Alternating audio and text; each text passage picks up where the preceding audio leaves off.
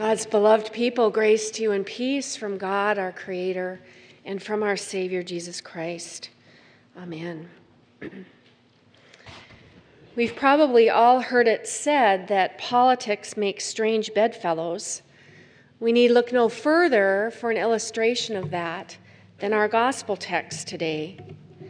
In it, we find the Pharisees and the Herodians joining forces to lay a trap for Jesus. The Pharisees, you may remember, were a conservative, educated sect of Jews dedicated to upholding the laws and codes of Israel. The Herodians, on the other hand, were dedicated to upholding their wealth and power by collaborating with Rome. Jewish by background, they had little concern for Israel's laws and practices. There was no love lost between these two groups, and they were certainly not in the habit of cooperating. But something about Jesus had rattled them. Maybe it was the sight of him riding into Jerusalem like a peasant king with large crowds of people singing his praises. Or maybe it was his display in the temple, overturning the tables of the money changers, as if he were a person with the authority to do that. That's what really bothered them, was this personal authority that Jesus seemed to possess. It had not been granted to him through official channels of power, channels over which they had influence. And yet the crowds were drawn to him in increasing numbers. It was disturbing.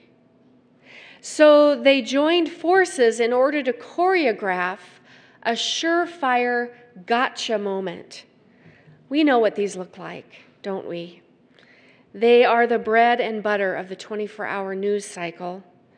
Disingenuous questions about complicated, controversial issues are asked, not in search of an answer, but rather a soundbite that can be used to discredit or embarrass.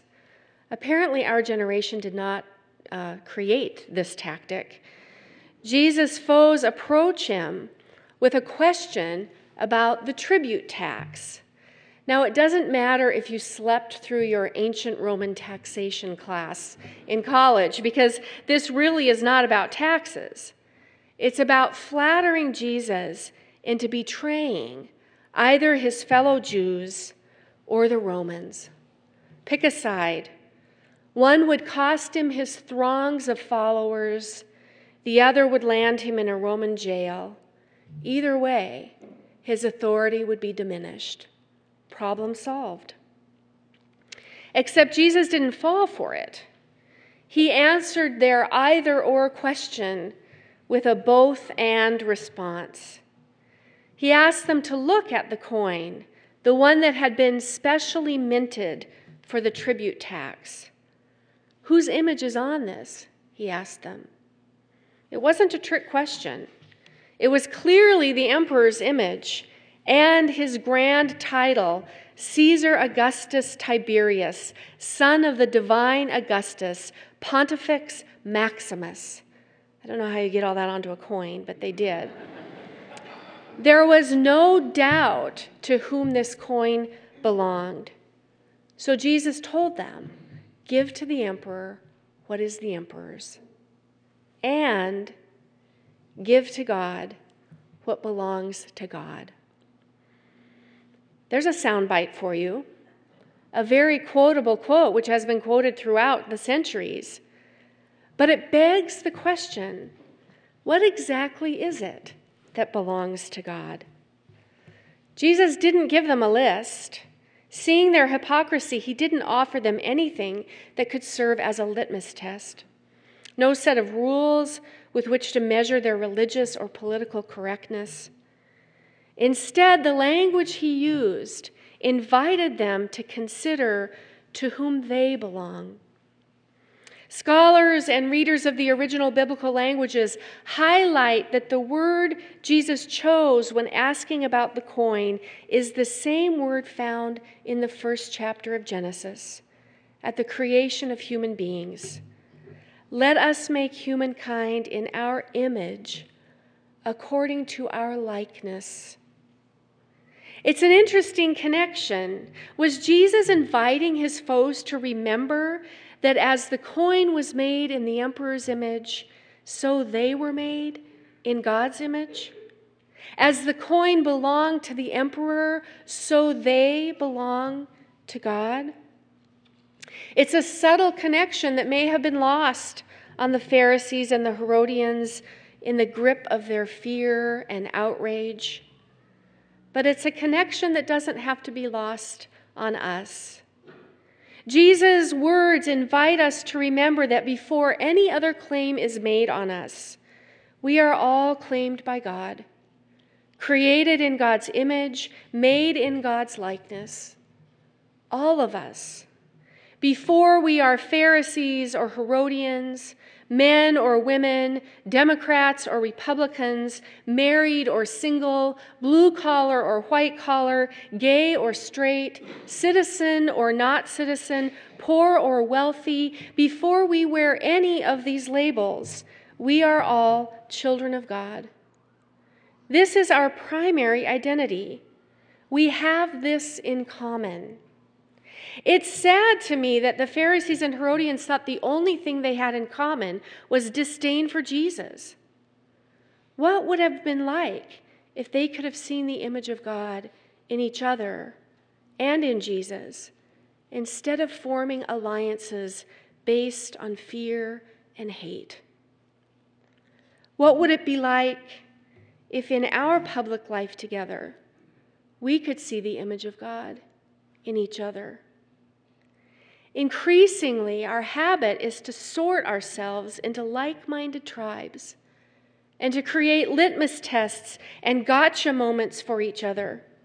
Every issue that is important for our shared life is cast as a high-stakes either-or, with us or against us.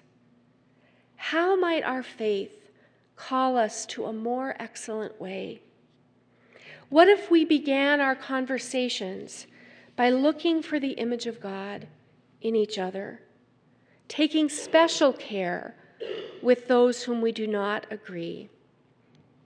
This doesn't mean abandoning deeply held values. It means remembering that one of those deeply held values is the belief that every person is created in God's image. How could practicing this belief help change our life together as a nation? I know it's probably simplistic and idealistic, and I am probably guilty on both charges, but we might be surprised. A couple weeks ago, I read a little blurb in the Christian Century about an African-American blues musician named Daryl Davis. In the 1980s, he began the unlikely practice of befriending members of the Ku Klux Klan. He was curious about their hatred, and so began engaging them in respectful conversation. Over time, through these conversations, many of these people gave up their Klan membership. They just couldn't hold on to that hate after they had come to know Davis. Many gave him their hoods and their robes as a sign of this friendship. At last count, Davis had over 200 robes that had been given to him. I don't know anything about Davis's faith, but somehow he had not lost sight of the humanity of each of these people. When I read this brief article, I felt both convicted and hopeful. As in Jesus' day, we are a divided nation. This is true.